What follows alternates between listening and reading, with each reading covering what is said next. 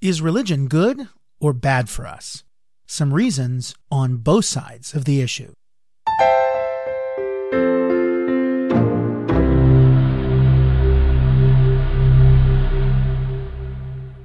You're listening to Psychology in 10 Minutes. I'm David B. Feldman.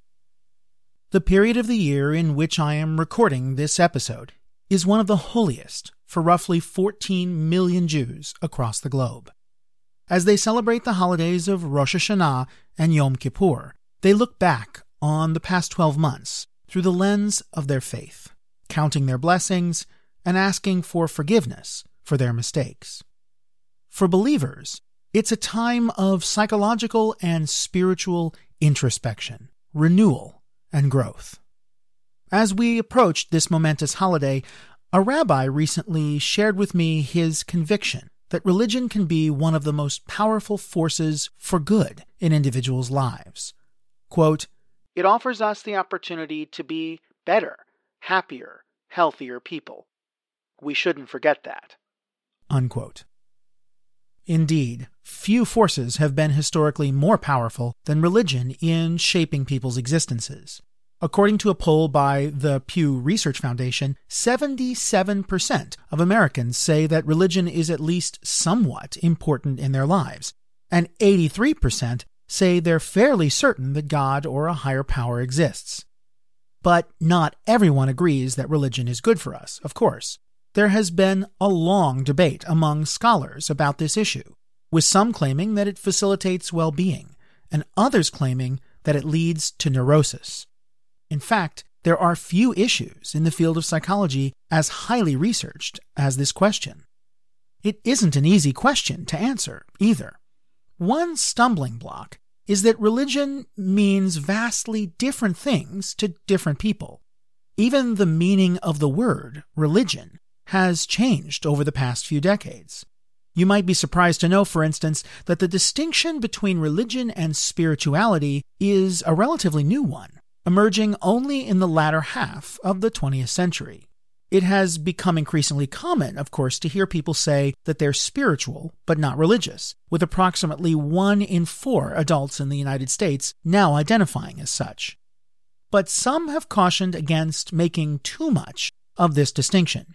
Researcher Kenneth Pargament, for instance, has pointed out that, for many people, religion and spirituality can't be so easily separated. Although someone participating in a religious service certainly is partaking in organized religion, he or she may simultaneously be undergoing a very personal spiritual experience, inspired by the sermon, music, or the beauty of the building.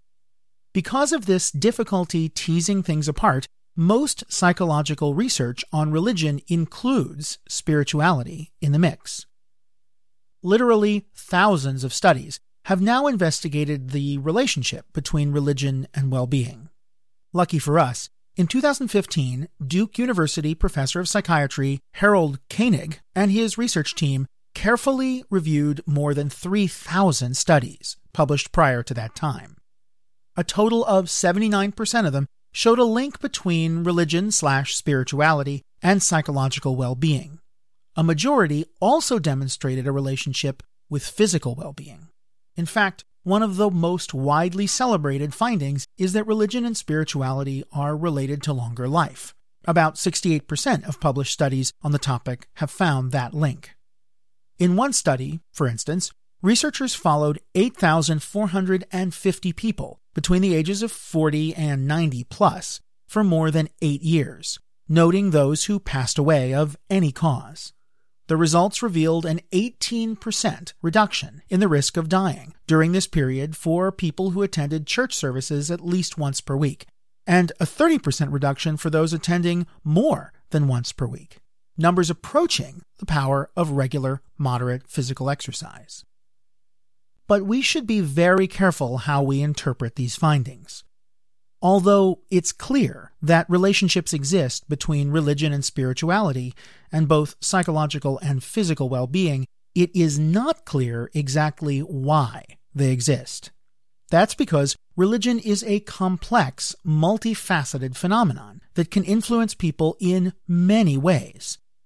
Here are 3 of the most important reasons that researchers believe religion and spirituality may be good for us, and one reason it might not be. Reason number 1.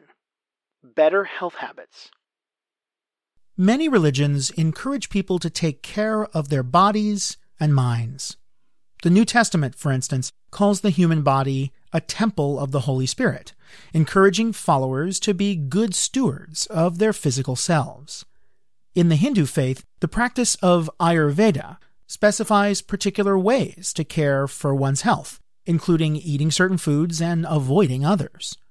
Perhaps because of such teachings, a number of studies have shown that religiousness is associated with better general health habits, including lower rates of smoking and alcohol consumption, as well as greater likelihood of undergoing regular medical screenings. Reason number 2. Enhanced coping. The ways that people cope with stress might also account for the relationship of religion and spirituality with well-being. When we encounter problems in our lives, researchers have observed that people can use religion to cope in both healthy and unhealthy ways. Positive religious coping consists of strategies that reflect a trusting relationship with God and a sense of spiritual connectedness to other people, including reframing stressful events as reflecting the work of a benevolent God and seeing oneself as collaborating with God to solve problems. It's important to note, however, that not everyone who considers himself to be religious or spiritual practices such healthy coping. People can also experience spiritual discontentment, religious conflict, or come to believe that negative events are punishments from God, and these experiences appear to work against our ability to cope. Reason number 3. Social support. A final important way that spirituality and religion may impact well-being is through social and emotional support. The word fellowship is often associated with Christian communities, while the words chavurah, from the Hebrew for friendship, and sangha, Pali for community, are used in similar ways by Jews and Buddhists. Many religious institutions run support groups for people coping with emotional and physical difficulties, provide personnel to visit the sick and their families, or offer food and other resources to individuals with low incomes. Although religious groups are hardly the only sources of support in people's lives, for believers, they can be important ones. But despite all of the research connecting religion with well-being, it's important to avoid concluding that people who consider themselves atheist or agnostic can't be just as healthy and happy as those who are religious. All three of the factors just mentioned can be present in non-religious people's lives in plentiful quantities. Non-believers can, and often do, take excellent care of themselves, cope well with stress, and engage in loving and supportive relationships. It's also important to realize that religion and spirituality aren't always associated with greater well-being. People who experience struggles with their religious and spiritual beliefs often experience greater anxiety, depression, and other forms of lowered psychological well-being. In addition, although people who believe in a forgiving God tend to forgive themselves when they make mistakes, those who believe in a less forgiving God deal with themselves more harshly. In one study, for instance, researchers even found that when HIV-positive men believed in a merciful and forgiving God, they experienced significantly slower disease progression. But when they believed in a harsh, judgmental, and punishing God, their disease actually ended up progressing faster. The particular ideals of a religious or spiritual system really matter. So as much as it may be tempting to buy into oversimplifications like religion is good, real life is not so clear. Although the research shows that religion and spirituality are often helpful, we should be open to the idea that specific aspects of religion may be good or bad for our health under different circumstances. Any complete understanding of human psychology can't overlook the many ways that religion can impact its believers.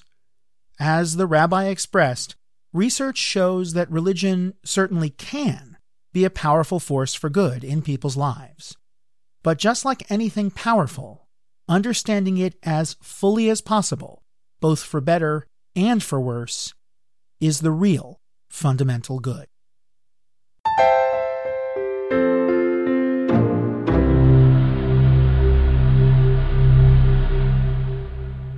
And that was Psychology in 10 Minutes. If you enjoyed this episode, I'd love to hear from you, and so would other listeners. Take 30 seconds to write us a quick review on iTunes, or just tell a friend about the show. I really appreciate your help in getting the word out about Psychology in 10 Minutes. Thanks for listening.